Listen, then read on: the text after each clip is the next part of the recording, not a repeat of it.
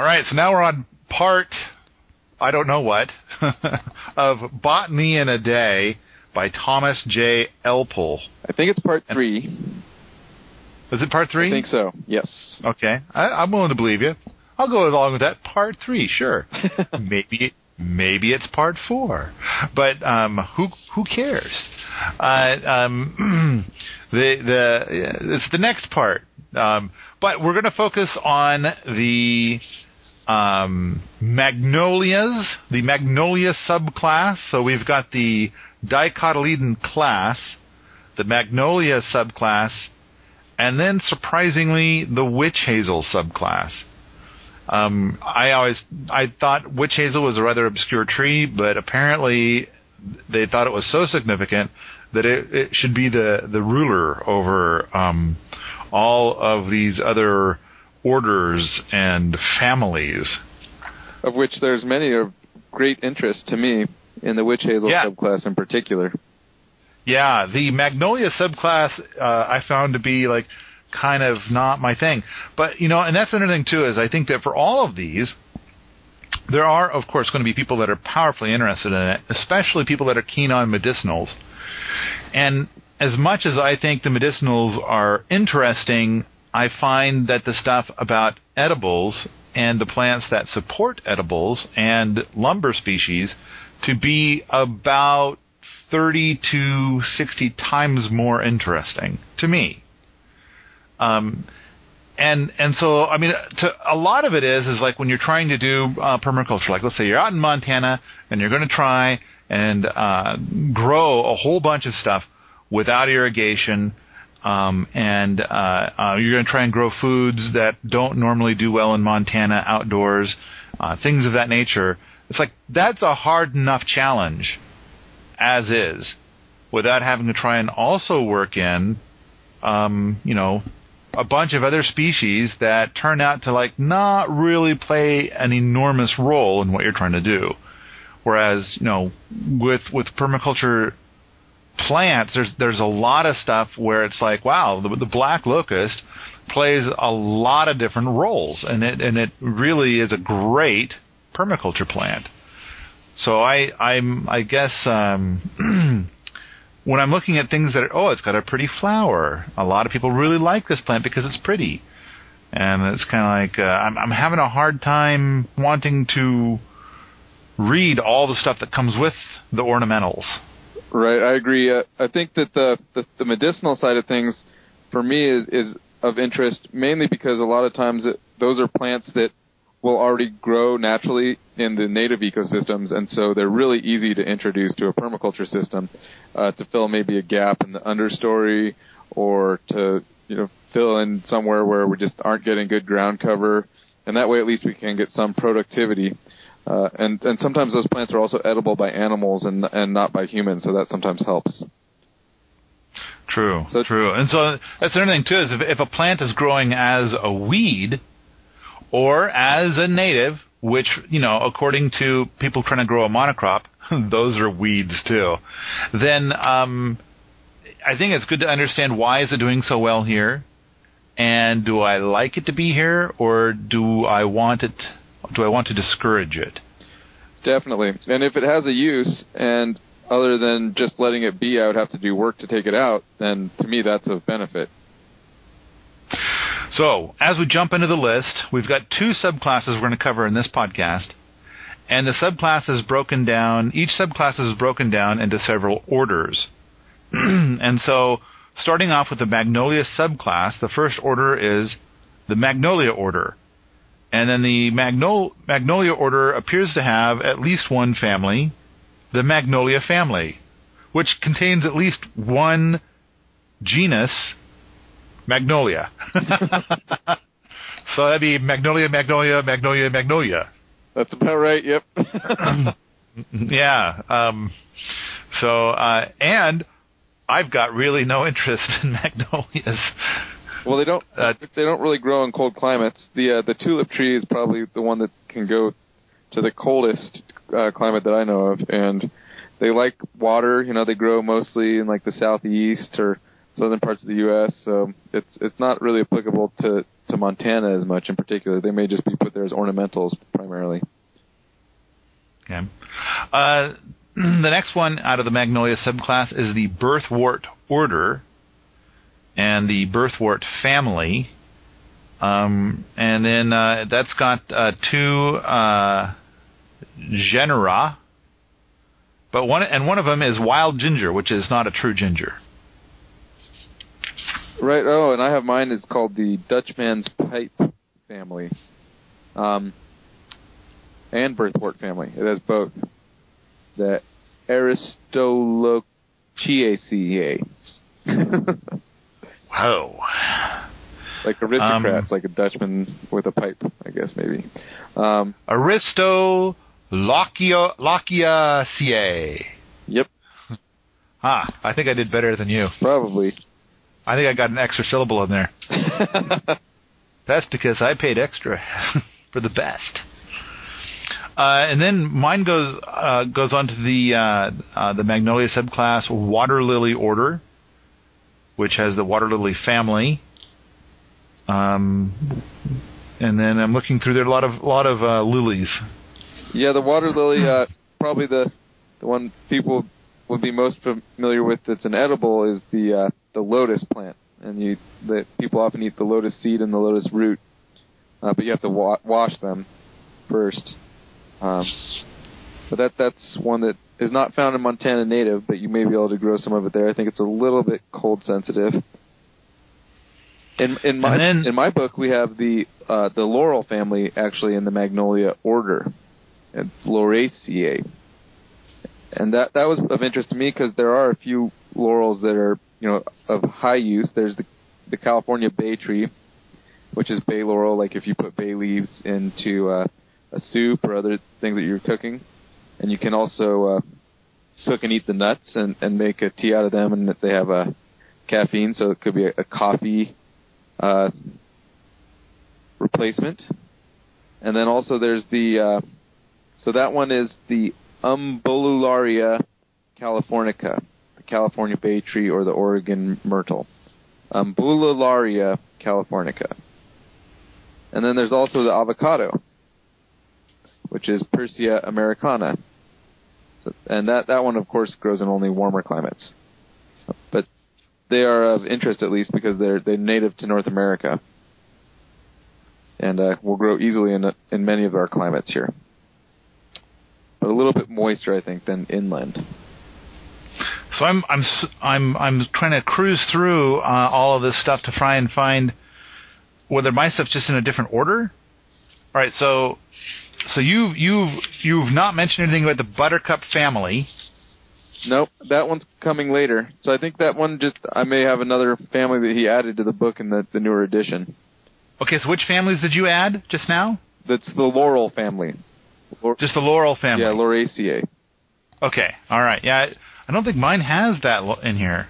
All right. It's got a bunch of North American natives, and, so he just hasn't done a lot of research on it. Like when he has numbers of plants, pretty much they're all dashes. All right. So then he gets into the Buttercup family, which is part of the so it's the Magnolia subclass, Buttercup order, Buttercup family. Right. The Ranunculaceae. So, and I didn't notice. I didn't write anything down from there. They're mostly poisonous plants, like the larkspur and the monkshood. It said that one of the things I found was interesting was that the monkshood, an Asian one, is the most poisonous plant in the world. You can touch it and be poisoned by it. And sometimes even smelling the flower can give you the poison. Where does that grow? In Nepal. Oh, okay. All right. Right, so you don't have to worry about that when you're wandering through the woods. So, then it goes on to the Helleborus subfamily. This is still in the Buttercup order, but there's a Helleborus subfamily. I think it's off of the Buttercup family. Yeah. Okay, I don't have that one. So, and so it's the Helleborus subfamily, and there's monkshood. Okay. baneberry, columbine, marsh marigold, a bunch of these things. And then there's the buttercup subfamily. There's clematis and mousetail, buttercup itself. And then the peony subfamily. So then that covers the buttercup family. Then we move on, still in the Magnolia subclass. Now we go to the barberry order, and we have the barberry family, and then we have barberry. What you know what the scientific name for barberry is? It just shows the genus. Yeah, Berberis, and then there's the common one, Berberis vulgaris, but there's an American barberry, which is Berberis canadensis, and the barberries are interesting to me because they're broadleaf and evergreens. So if you're trying to get a plant in your permaculture system where it can be a good windbreak, for example, then an evergreen is really useful because we get really drying winds in the winter. And they're low growing for the most part. The ones that are most commonly used from my perspective in the West, because they're native out here, are the Oregon grapes, Mahonia aquifolium. So I think to remind people what they look like, I mean they look like holly leaves with that stiff green leaf with all the little spines on the leaf itself, kind of sharp and pokey looking. Right, they're not real fun to walk through, the Mahonia aquifolium or Oregon grape. I like this one little bit that they say with all the barbarous genera, they're always a treat when you can find some, at least after you doctor them with enough sugar. Yeah, which means they're not a treat when you don't doctor them with sugar. Yeah, it's like, and I've been on a lot of these wild edibles walks where they're like, oh yeah, take this and put it in your mouth, and then I can just feel my whole face trying to squinch down into my mouth. And I believe that feeling is referred to as astringent. Yes. It's where your pie hole tries to suck your whole face in. Right. And that's an effect. It's a really fun one when it's someone else that's doing it. Here, try these. Oh, you made a funny face. See, now, one time I was over at Skeeter's place, and he's like, here, chew on this. And he handed me a leaf, and I put it in my mouth, and it turned my tongue numb. Oh, wow. And I kind of felt like, okay, clearly there was some sort of narcotic effect from that. And I kind of felt like, Skeeter, that was, like, not cool. I think if somebody's like if there's somebody that's, I love to try all the drugs out there in the world and see what they're like, then by all means, give that to them. But I've never done any drugs in all of my life. I would rather like to not.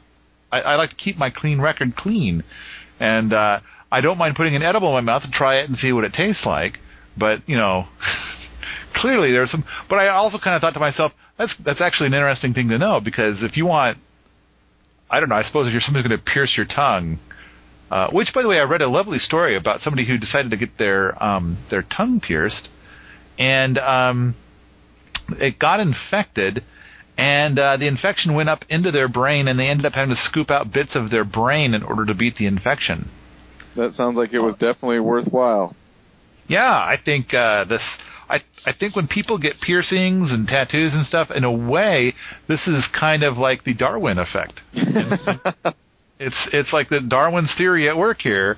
We are going to thin the herd. Thanks for that, folks.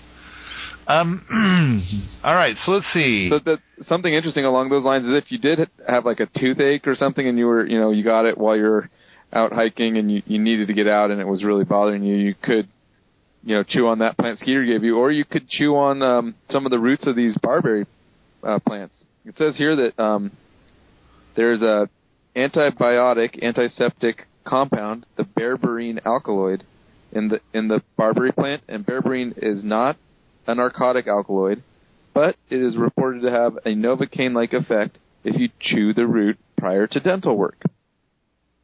And the reference to that is Bigfoot. So somebody who's named Bigfoot wrote did a medical study on it. I know that I had a girlfriend a long time ago that was a 5-element acupuncturist and herbalist. And I remember going into the woods and harvesting lots of Oregon grape for something. But we were getting the roots. Right, yeah, that's the part where the berberine alkaloid is high. And I think this is kind of interesting. It says that you can use it as a Novocaine-like effect, but as you're doing that, berberine is also stimulating your digestive tract, cleansing your liver, and acting as a laxative. So not only is your mouth numb, you're also going to have a laxative effect. Okay, which can lead to great comedy. Right, in the woods. Yeah, in the woods. Hey, buddy, chew on this. Oh, man. So then it moves into the poppy family. And, of course, hey, heroin, great. And it's got a few different species there. The bleeding heart family. Well, with the witch hazel family. The one thing that I wanted to mention about the poppy family is that there's several species that are native to North America and also grow naturally in very dry climates, like the prickly poppy and the California poppy, and they're potentially good as ground covers and as insectary plants and things like that.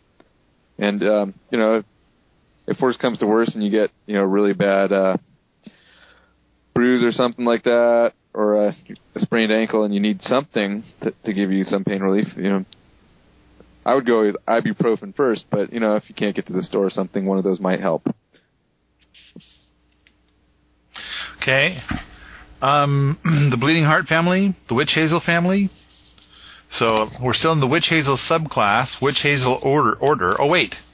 No, this is the move. This is when we move from the Magnolia subclass.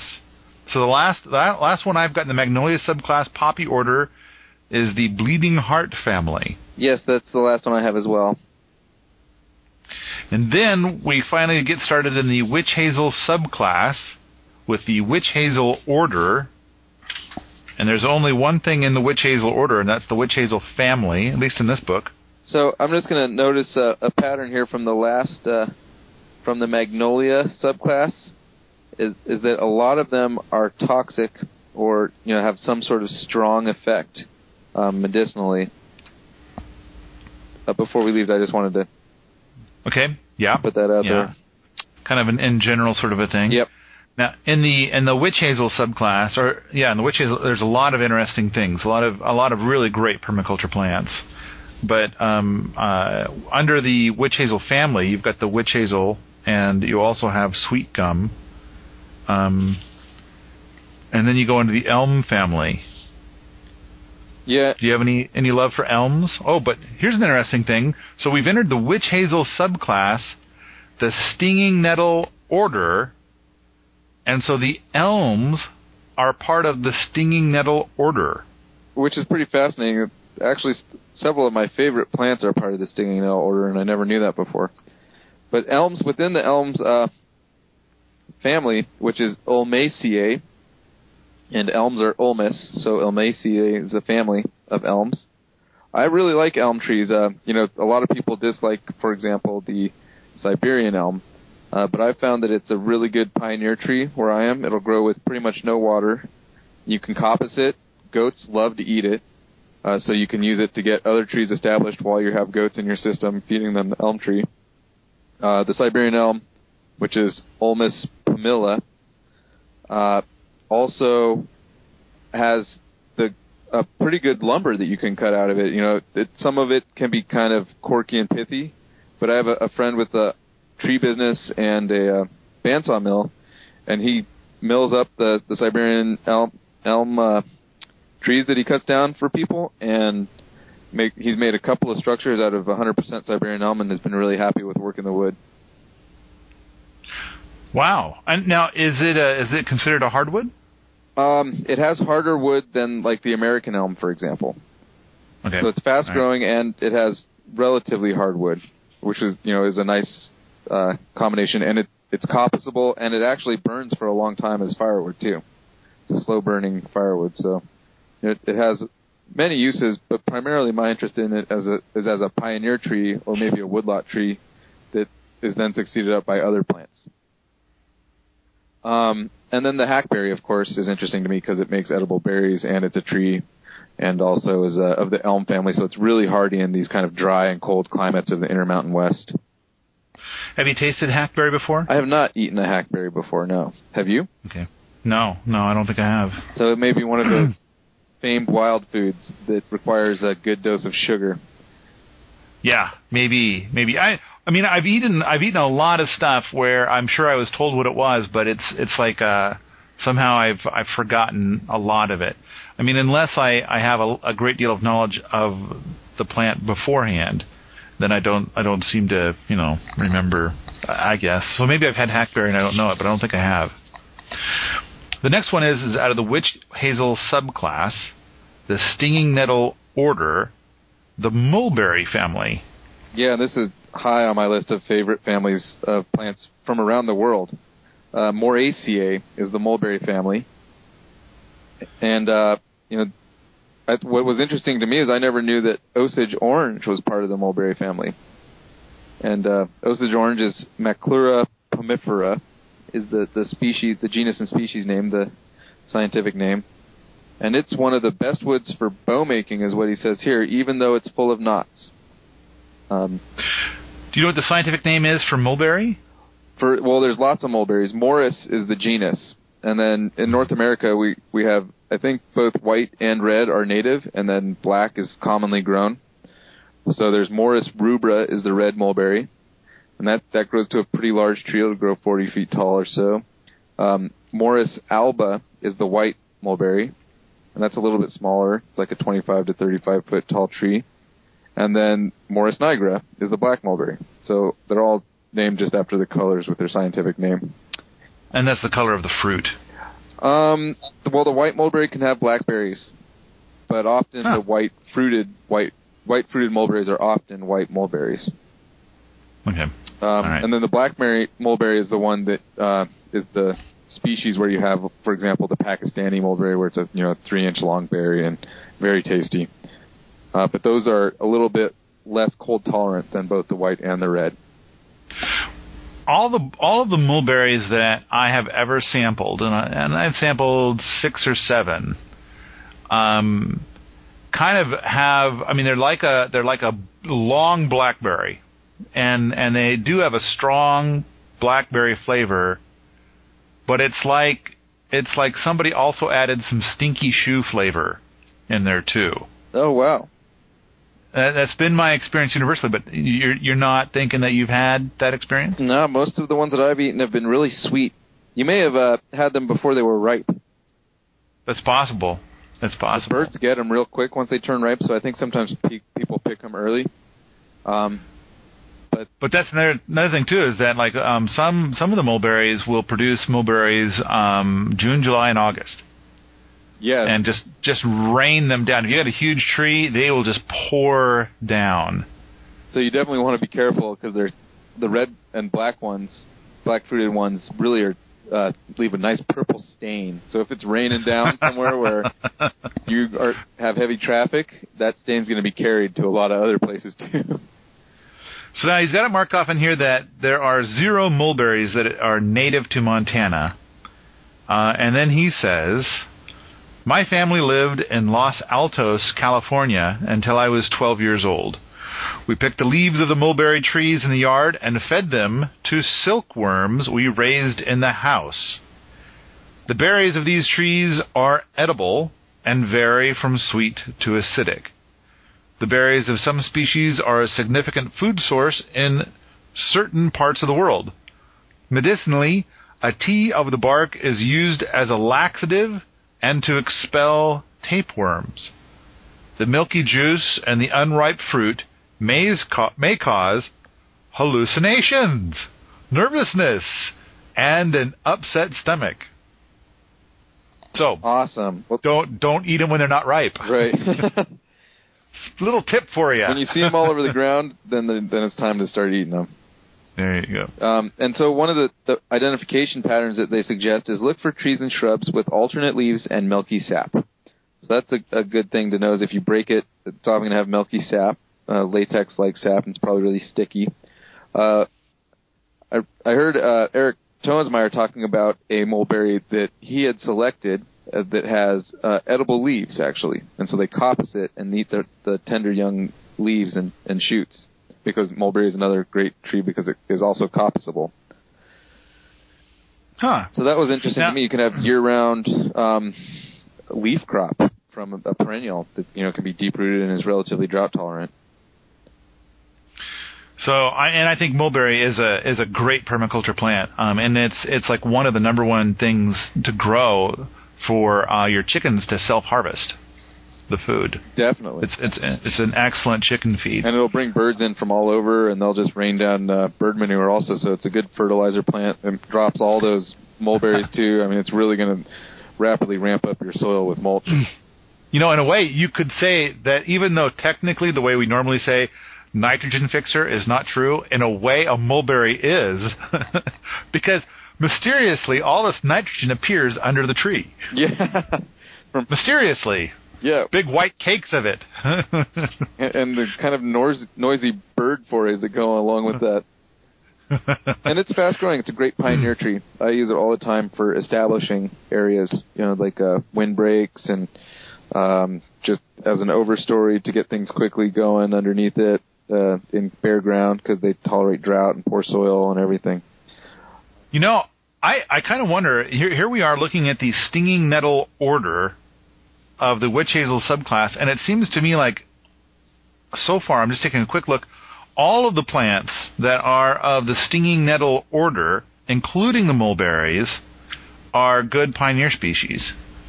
And yes, they are. All of them are. Yeah, pretty much. So you said the same thing. You said the same thing for the elm and the mulberry, and I know the next two are really good pioneer plants. Yeah, and then the other plants in the mulberry family that are good North American plants. The Osage orange is a great pioneer plant. Tolerates real poor conditions, grows fast. Probably I think it's the highest BTU per pound. Or per cord, actually, probably. I don't know about per pound. And it's also the one that will last the longest. Like if you make something out of Osage orange, that it will last the longest outdoors. Like it's very slow to rot. Yeah, even slower than black locust. And which is exactly why I know this, is because it's like black locust actually comes in second place to Osage orange on those two counts. But I also understand that Osage orange, I don't think it grows up here in Montana. Does it grow where you are? Yeah, it might be a little cold there. It's not native here. I would have to plant it, and I am planning on planting it. My friend Craig Sponholtz from Santa Fe said that he's seen it grow there very well, and they have a similar cold season to us here in Reno. We're kind of on the border of Zone 5, Zone 6. It says something in the book here about how Osage orange, the wood from it is almost all knots. Yeah, so not fun to split with an axe. Yeah. I think that if you tried to take some sort of power, some sort of hydraulic powered splitter or something to it, it might just turn it into mush. Yeah. Just a pile of like little blocks of rocks. But so in the witch hazel subclass, stinging nettle order, there are in this book 4 families: the elm family, the mulberry family, the hemp family, and the stinging nettle family. Right. And I just want to do one more comment on the mulberry family, because it's such an awesome family. It's distributed worldwide, all the way from the tropics to basically the boreal forests. It's one of the plants that has the widest tolerances of different climate types, the mulberry in particular. And then as you get to the more tropical areas, you have figs, you're in the subtropical and tropical areas, and then you have things like jackfruit and breadfruit, which are awesome plants, pretty much staple tree crops as you get to wetter areas. So it's a very prolific family for around the world. So then we move into the witch hazel subclass, stinging nettle order, the hemp family, Cannabaceae. Right. And I thought that was kind of interesting that the hemp stuff is inside of the stinging nettle order. And then they talk about, pot stuff. And of course, people are bonkers about pot, so they all know everything there is to know about pot. So fine. Yeah, we can probably skip that. I'm sure there's a lot more information out there. I know on Permies we've gotten to the point where we pretty much discourage any discussion of cannabis because it's like they all want to get into the politics of it, and it's like, oh, it makes such great cordage and stuff, and it's kind of like, stinging nettle makes better cordage. How come you're not saying this much about stinging nettle?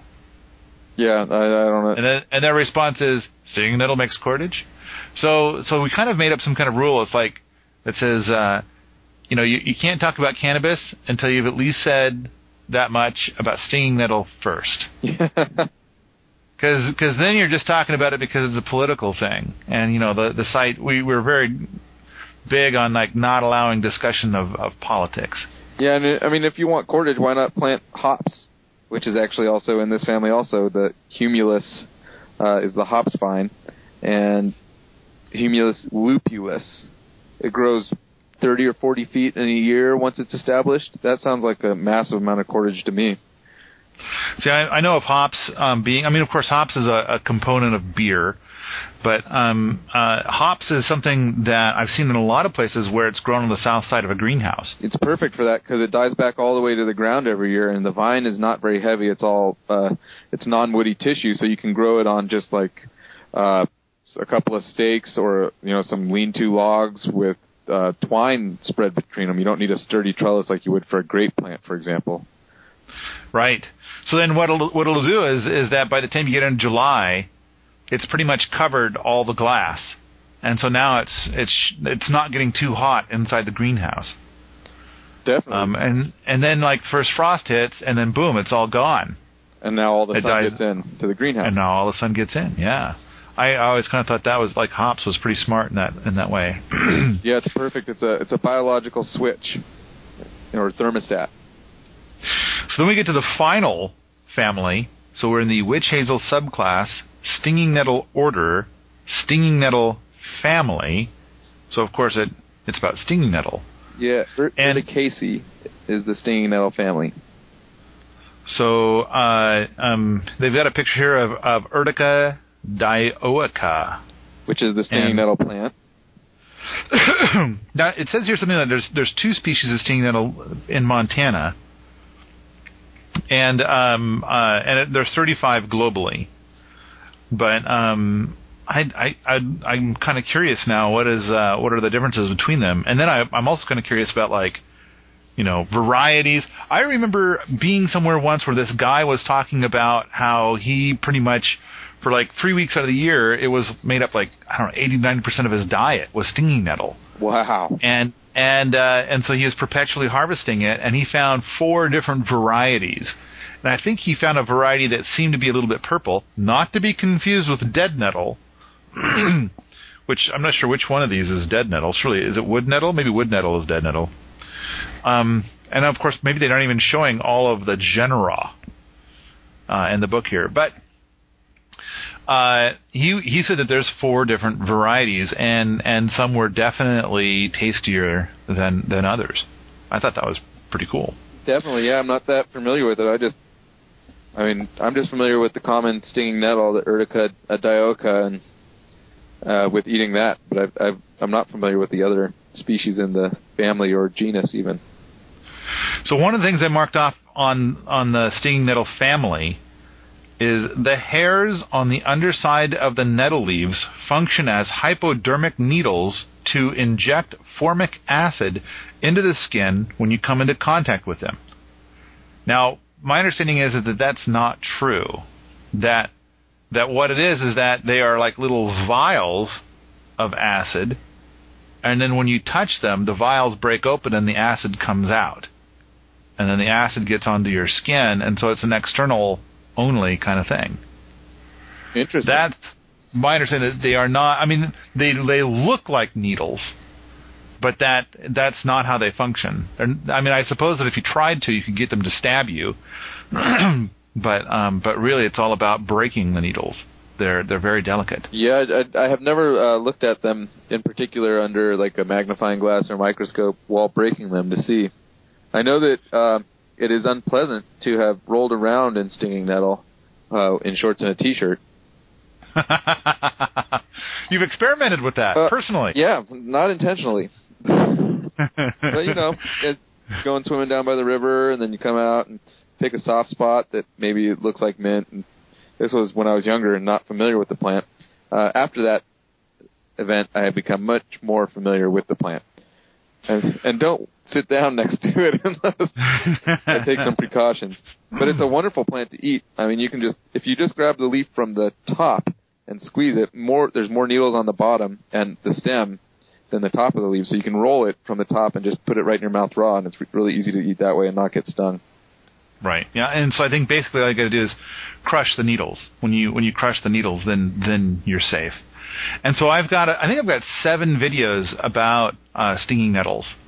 And so in one of them, it's got the woman where she's eating the stinging nettles raw, and so she harvests it barehanded and rolls it into a ball and then eats it. And then a little girl did the exact same thing, and they were both unscathed.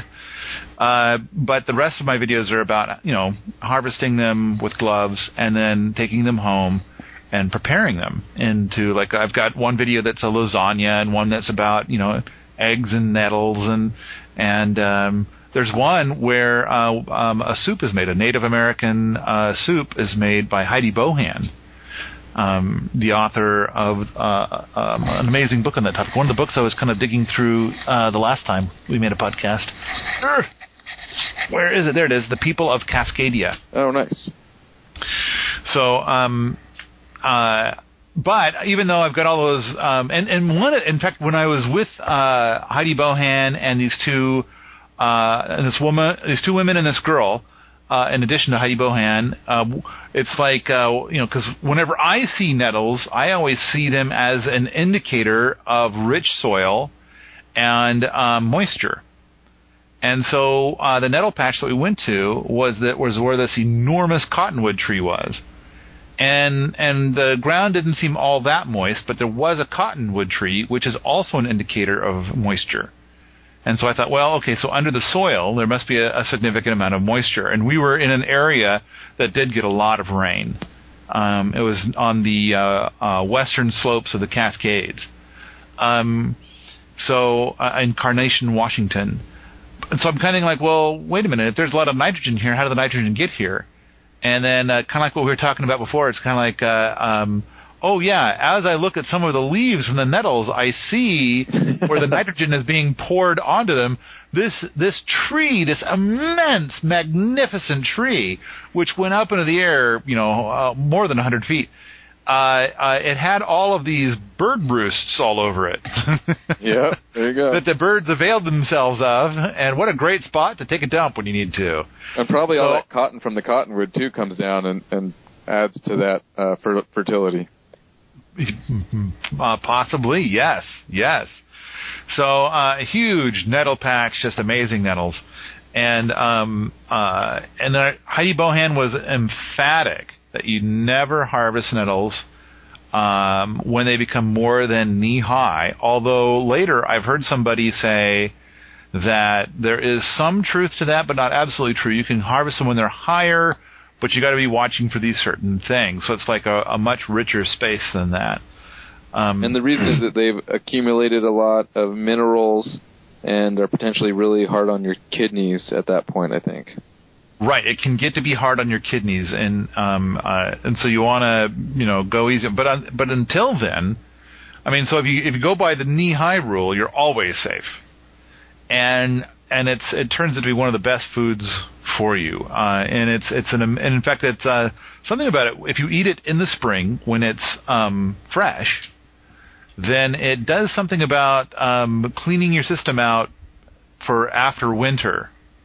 And then plus giving you, like, it's got just this immense amount of vitamins in it. And on top of that, it's got more protein in it than soybeans. So it's like the highest protein plant that I'm aware of. Wow. and when you're like, you ever had that time when it's like, boy, I just really need a hamburger. I need a hamburger. Yeah. And what you need is a nettle burger. And it turns out, so I've had that where it's like, I'm going to die if I don't have a hamburger. I just crave a hamburger now. I'm like wimpy. and so, and then you have nettles, and somehow it totally meets that craving. So, plus, if you get them where they're just like slightly steamed. Oh yeah, they're really good. Then they're fuzzy. It's like you're eating this fuzzy food. It's a bizarre texture. The rest of the time, I just use them like I would spinach and something. Yeah, and I found that if you cook them too long, they get really strong flavored. Oh yeah. So I usually try to cook them just pretty lightly, or if I'm cooking them, use less than I would have thought because they're pretty strong. See, now I'm generally not a big fan of greens, but I have no problem eating tons of nettles. I like kale. I mean, kale's got to be done right, or else I can't. I just really don't care for it. And I've had some spinach that's damn nasty. Yeah. And but nettles, I have yet to eat nettles where I didn't like them. And I even did some of the cooking, and I'm not a very good cook. Awesome. One of the other things that I think nettles are a good example of is what in permaculture we call as a resource which increases with moderate use. It's one of the resource categories, and that's actually the best resource category.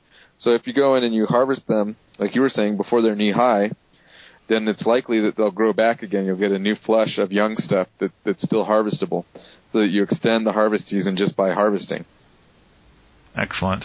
The next thing I have marked off is worldwide there are 45 genera and 550 species. 6 genera are found in North America.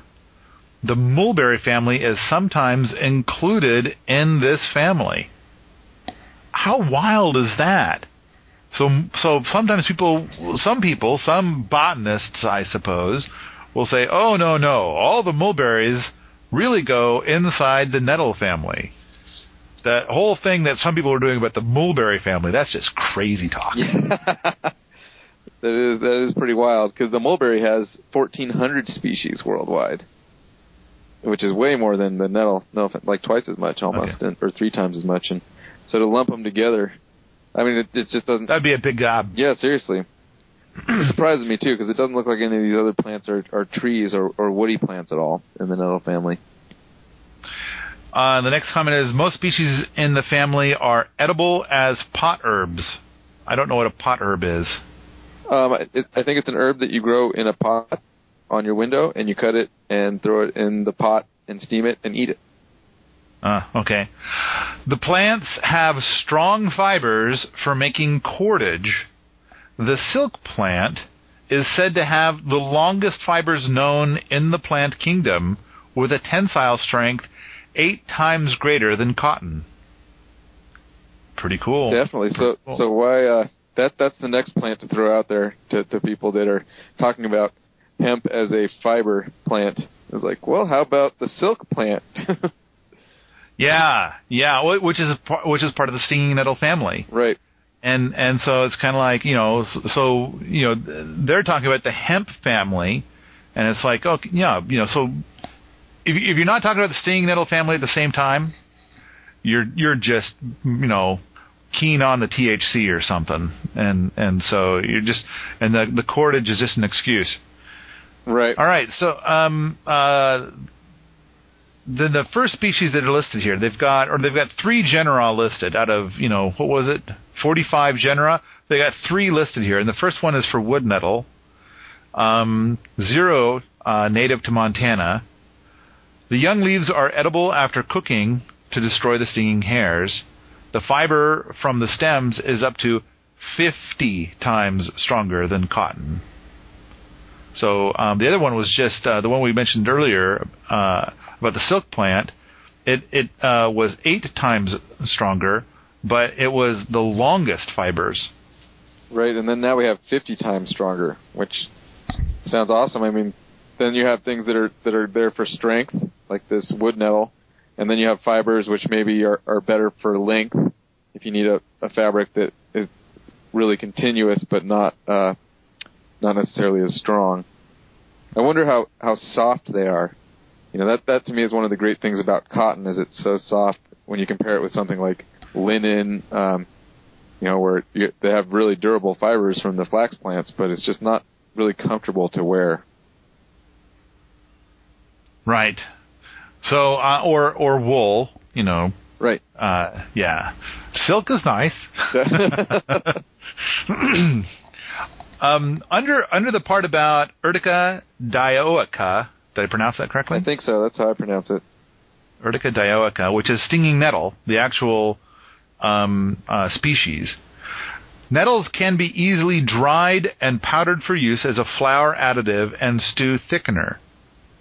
Now, I know that this is I've never seen a plant dry this easily. So just take a paper sack, go out and harvest nettles and put it in the paper sack, and you're done.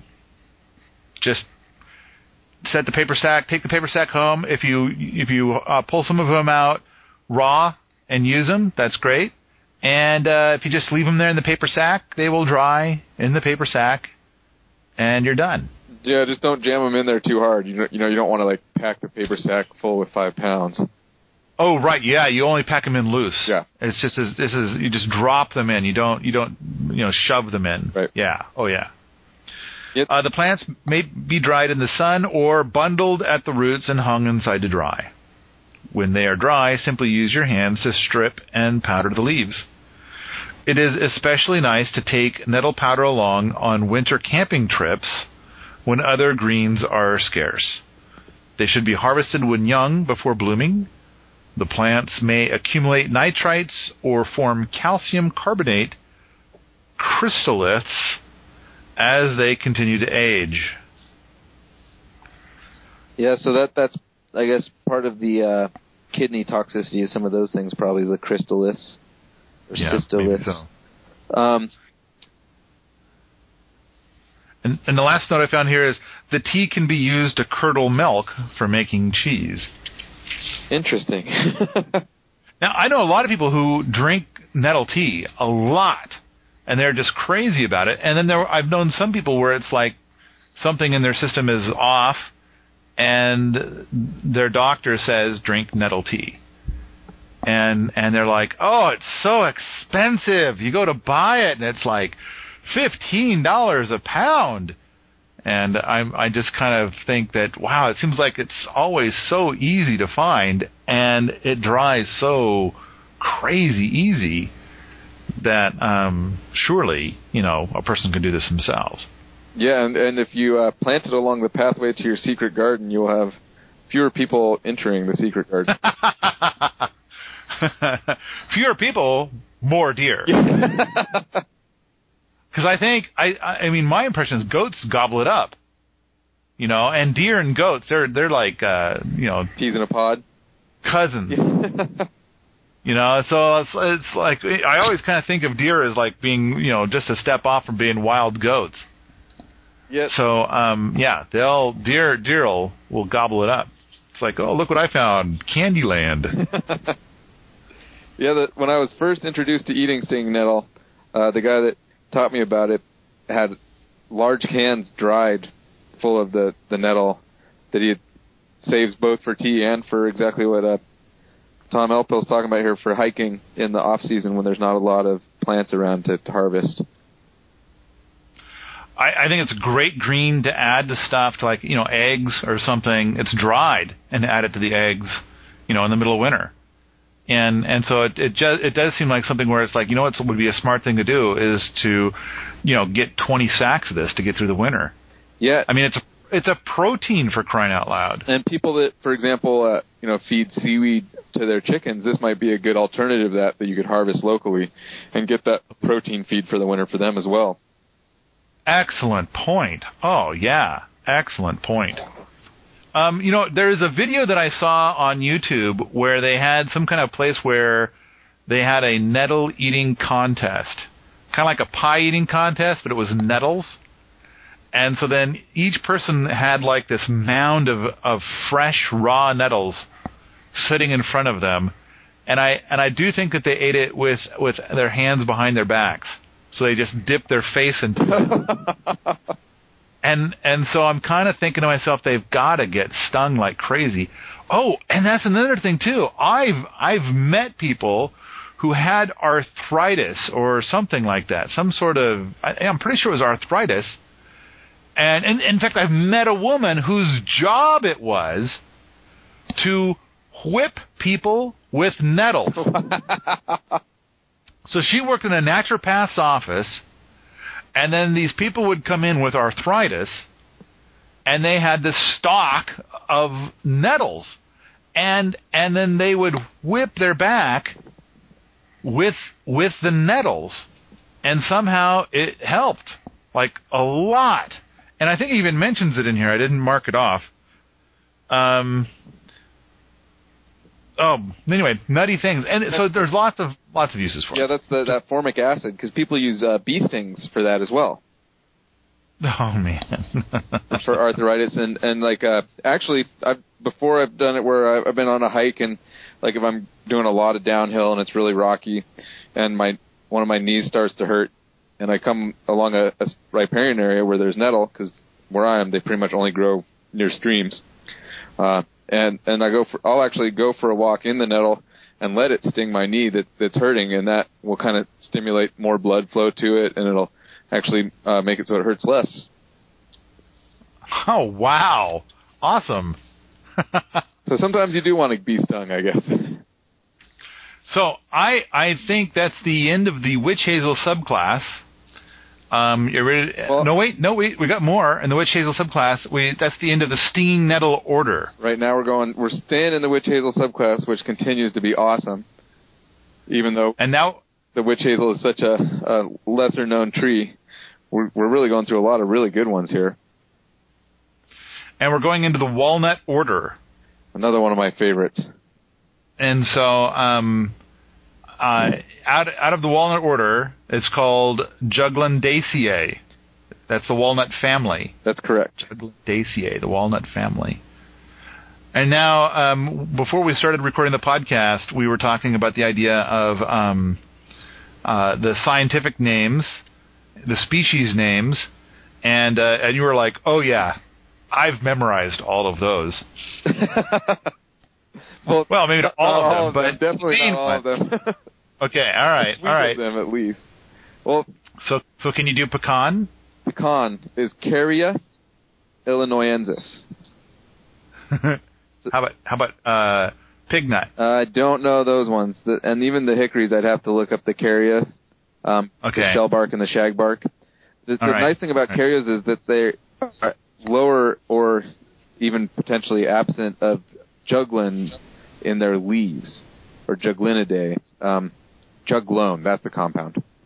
Yeah, juglone or juglones. I've heard it referred to as juglones or juglone. And there might be two chemical constituents, both which are potentially allelopathic.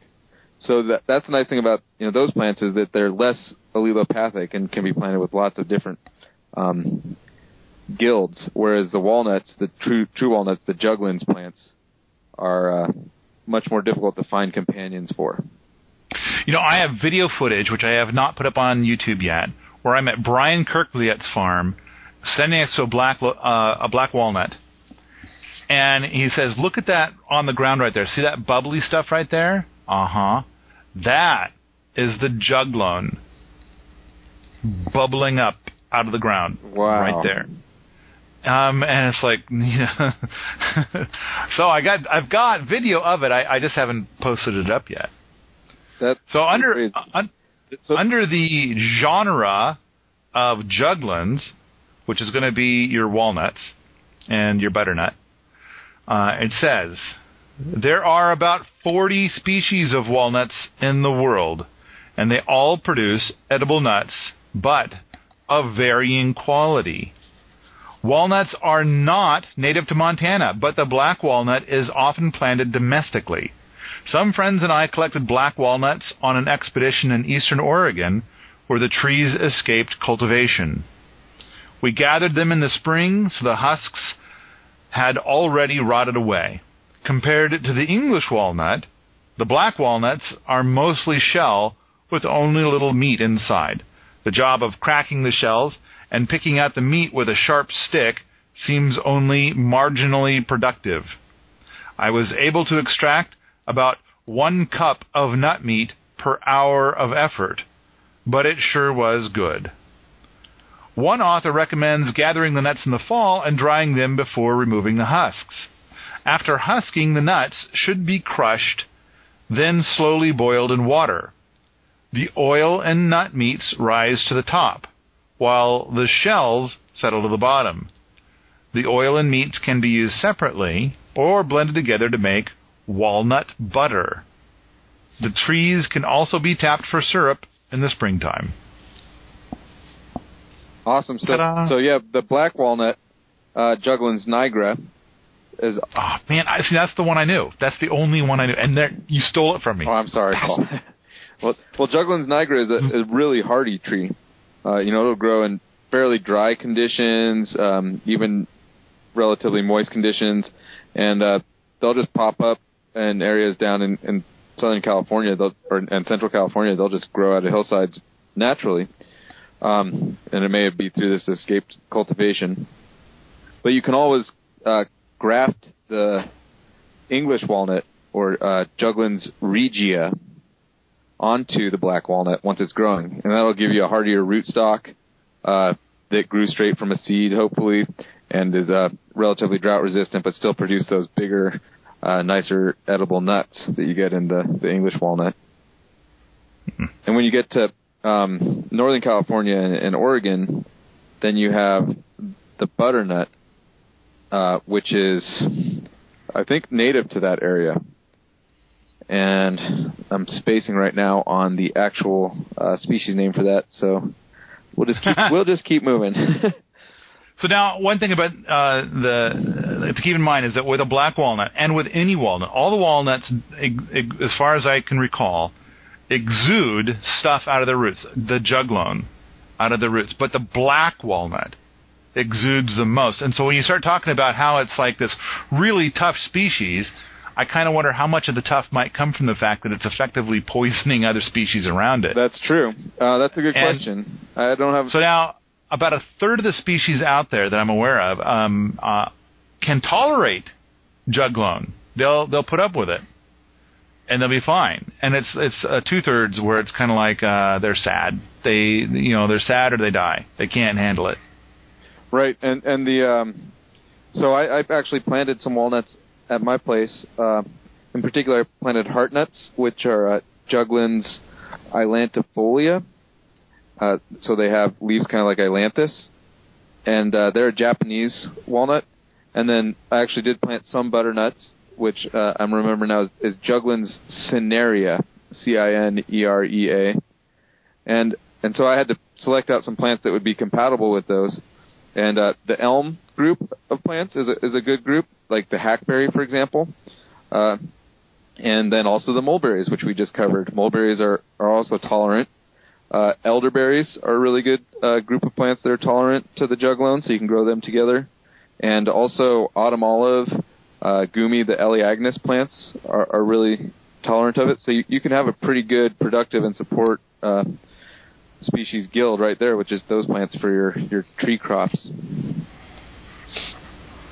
So now, moving out of the walnut order, we're going to stay in the witch hazel subclass, and we're going to move into the beech order. And that's B-E-E-C-H, beech. Right, which is primarily... Fagaceae. Yeah, Fagaceae. Fagaceae. Okay. And the beech are primarily, I think, Eastern North American plants, for the American beeches at least. And then I know that the northeastern Native Americans would eat beech nuts and cultivated forests of them. But under the beech family, there's two great big genera. So actually, there's 8 genera, but there's two that are going to be familiar to us. One is the beech, and the second one is the oak. Yeah, and actually it leaves out some of the genera which I thought would be a very, very much of interest to us, in particular the chestnut. Oh man, we left the chestnut out? Yeah, I'm surprised that he left it out. What the hell? So, here's a cork comes from the bark of the cork oak, but that would be the Quercus. This is the Quercus genera. Right, and the cork oak is Quercus suber, and that's more of a warm weather species. I don't think it can tolerate colder temperatures than about 0 degrees or 10 degrees Fahrenheit.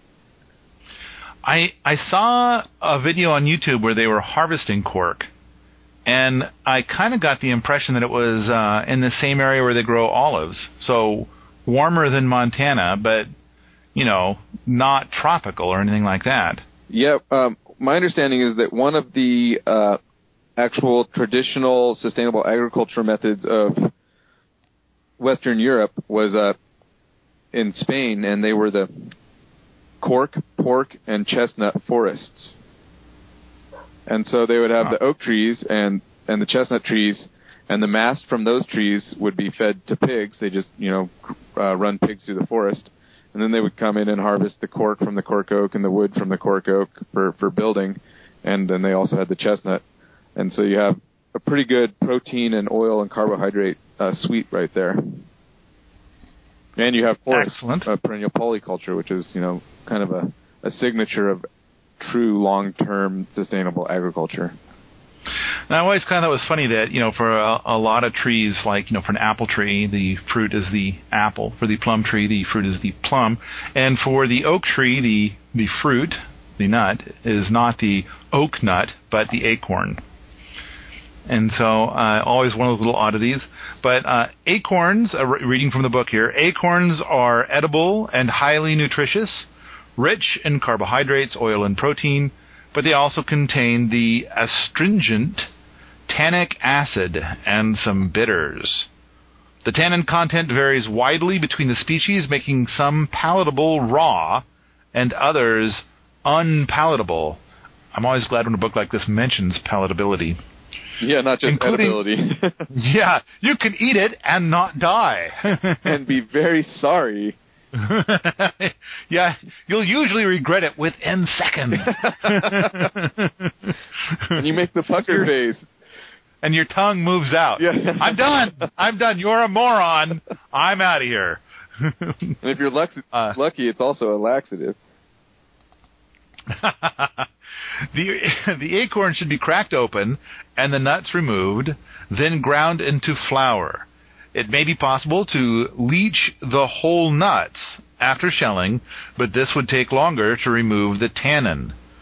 The nuts or flour can be leached by a couple methods. It can be placed in a cloth bag and soaked in a stream. The tannic acid will wash out over a period of time. Alternately, the flour can be boiled in several changes of water. Dark water indicates high concentrations of tannin. The water is changed until it remains clear. Another approach is to leave the tannic acid in the acorns, but to neutralize it by adding gelatin or milk, or some other protein to the flour to bind the acid. So that sounds great. I like the part up here also where it talks about the bur oak is the least palatable, yet it's the most commonly planted one in Montana. So I would love to get a sack full of low tannin acorns, when the day comes that I have land, because of the mast thing for the hogs as well. I mean, I think the hogs would appreciate the low tannin bit, as well as people. Definitely, and one of the oak trees that I like a fair amount to plant is the English oak, Quercus rubor. And or Quercus robur, R-O-B-U-R, and that is often in a fastigate form, meaning it's pretty much columnar, straight up and down, and also produces very large acorns that are about 1.5 inches long. And so I like that, especially for smaller areas, because often oak trees are big and broad and spreading and can take up a lot of area. So if you have a smaller area, that's a good option, is that fastigate English oak. Are you ready to leave the beach family? Yes, I am. And we'll go next door and visit the birch family. Beeches and birches. I like the birch family a lot, too. I thought it was, so of course, one tree that fits in the birch family is the alder. And so then, of course, there's birch. And then there's the hazelnut. And so those all are in the birch family. So I never thought about it being that way, but apparently it has to do with the anyway. So alder is one, and in reading the descriptions here, they go on a lot about the color of the barks and things like that for the alder, but they don't mention that it's a nitrogen fixer, which is kind of frustrating from a permaculture perspective, because those are plants that we're very interested in. Anything that fixes nitrogen or has some other association with microbiology that concentrates a nutrient, especially nitrogen or phosphorus or potassium, which are macronutrients. But really, any nutrient, any accumulator is of interest to us in a permaculture system. Right. So, and for birch, it says the trees can be tapped for syrup, like maple trees in the early spring. And I've heard of people having, birch syrup before. I've never tasted it myself. The sap is about 50 to 60 parts water to 1 part syrup, so it must be boiled down extensively to get the syrup. So that's probably why it's done much less frequently than something like a maple tree. Right. I know that there's a nursery up in Maine that sells a tree. It's a silver maple, the sweet sap silver maple. And so normally you get a sugar maple, but this silver maple, this particular variety of a silver maple, grows like 3 to 4 times faster than a sugar maple, and it produces a sap that is more concentrated than sugar. So I think it's got 2.5 times more sugar per gallon. So you don't. So I guess that means 2.5 times less time that you have to boil it. Right, which is potentially a lot of wood or fuel, not to mention time. Right. So and then hazelnuts and filberts are the exact same thing. Under that it says the nuts of all species, and so all of the hazelnuts and filberts, the genus Corylus, is that right? Corylus, yeah. Corylus. The nuts of all species are edible raw or cooked. The nuts are reportedly sweet and comprised of up to 65% oil. The nut is sweetest during the milk stage prior to maturity. Which is interesting that you don't actually want to wait for them to mature. You want to harvest them prior to their maturity for the best nut. I wonder when they have the highest oil content, if that's at maturity or prior to also. Because I've heard that hazelnut oil is a potential marketable item now with a pretty high value. So if you're looking to get some high value crops, that might be something that is of interest. Also, it says here that there's no hazelnuts that are native to Montana, but there's several that are native to North America, even though he has a dash. And one, for example, Corylus americana, the American hazelnut. And then also the beaked hazelnut, Corylus cornuta. And both of those are sold in bulk and I think also as seed by Lawyer Nursery, which has a big nursery in Plains, Montana. So, which is near here. Actually, how close is that to Missoula? I think Plains is just a little more than an hour to the northwest of Missoula. And probably a little bit colder and maybe even drier. I believe Plains is actually a little warmer than Missoula. Wow. Because it's downriver. Okay. Plus, Paradise. Well, yeah, you and I were in Paradise. Remember when you and I were in Paradise? Yeah. We drove through Plains. Okay. Yeah, and remember we were kind of exploring all the stuff about how it's a whole zone warmer than Missoula because of all that south-facing rock? Yeah, the big canyons with all the exposed rock. Yeah, so Plains is like right in that area. In fact, I think when we drove there, we went to Plains, then we hung a left to get to Paradise. Okay, from Plains to Paradise. Plains does sound kind of like, and that's a funny thing too. It says Plains, right? The name of the town is Plains. Does it look like it's made out of a plane? Like it's flat? Does it look flat? Like the Great Plains? No, I didn't see anything that looked really flat out there. That was some serious industrial strength mountains there. Yeah. That was the Rocky Mountains in full glory.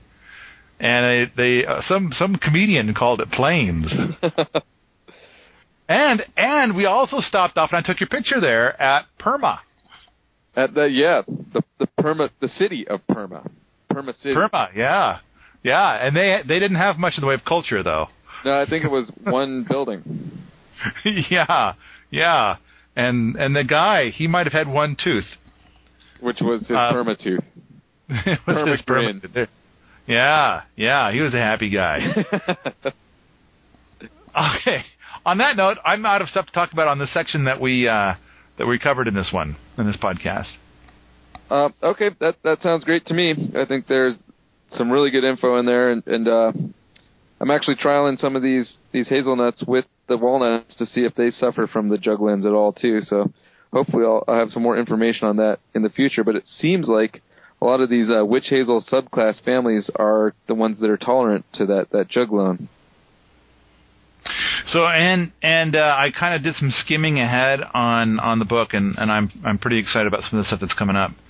But all right, so for now, if you like this sort of thing, come on out to the forums at permies.com, where we talk about stinging nettles, homesteading, and permaculture all the time.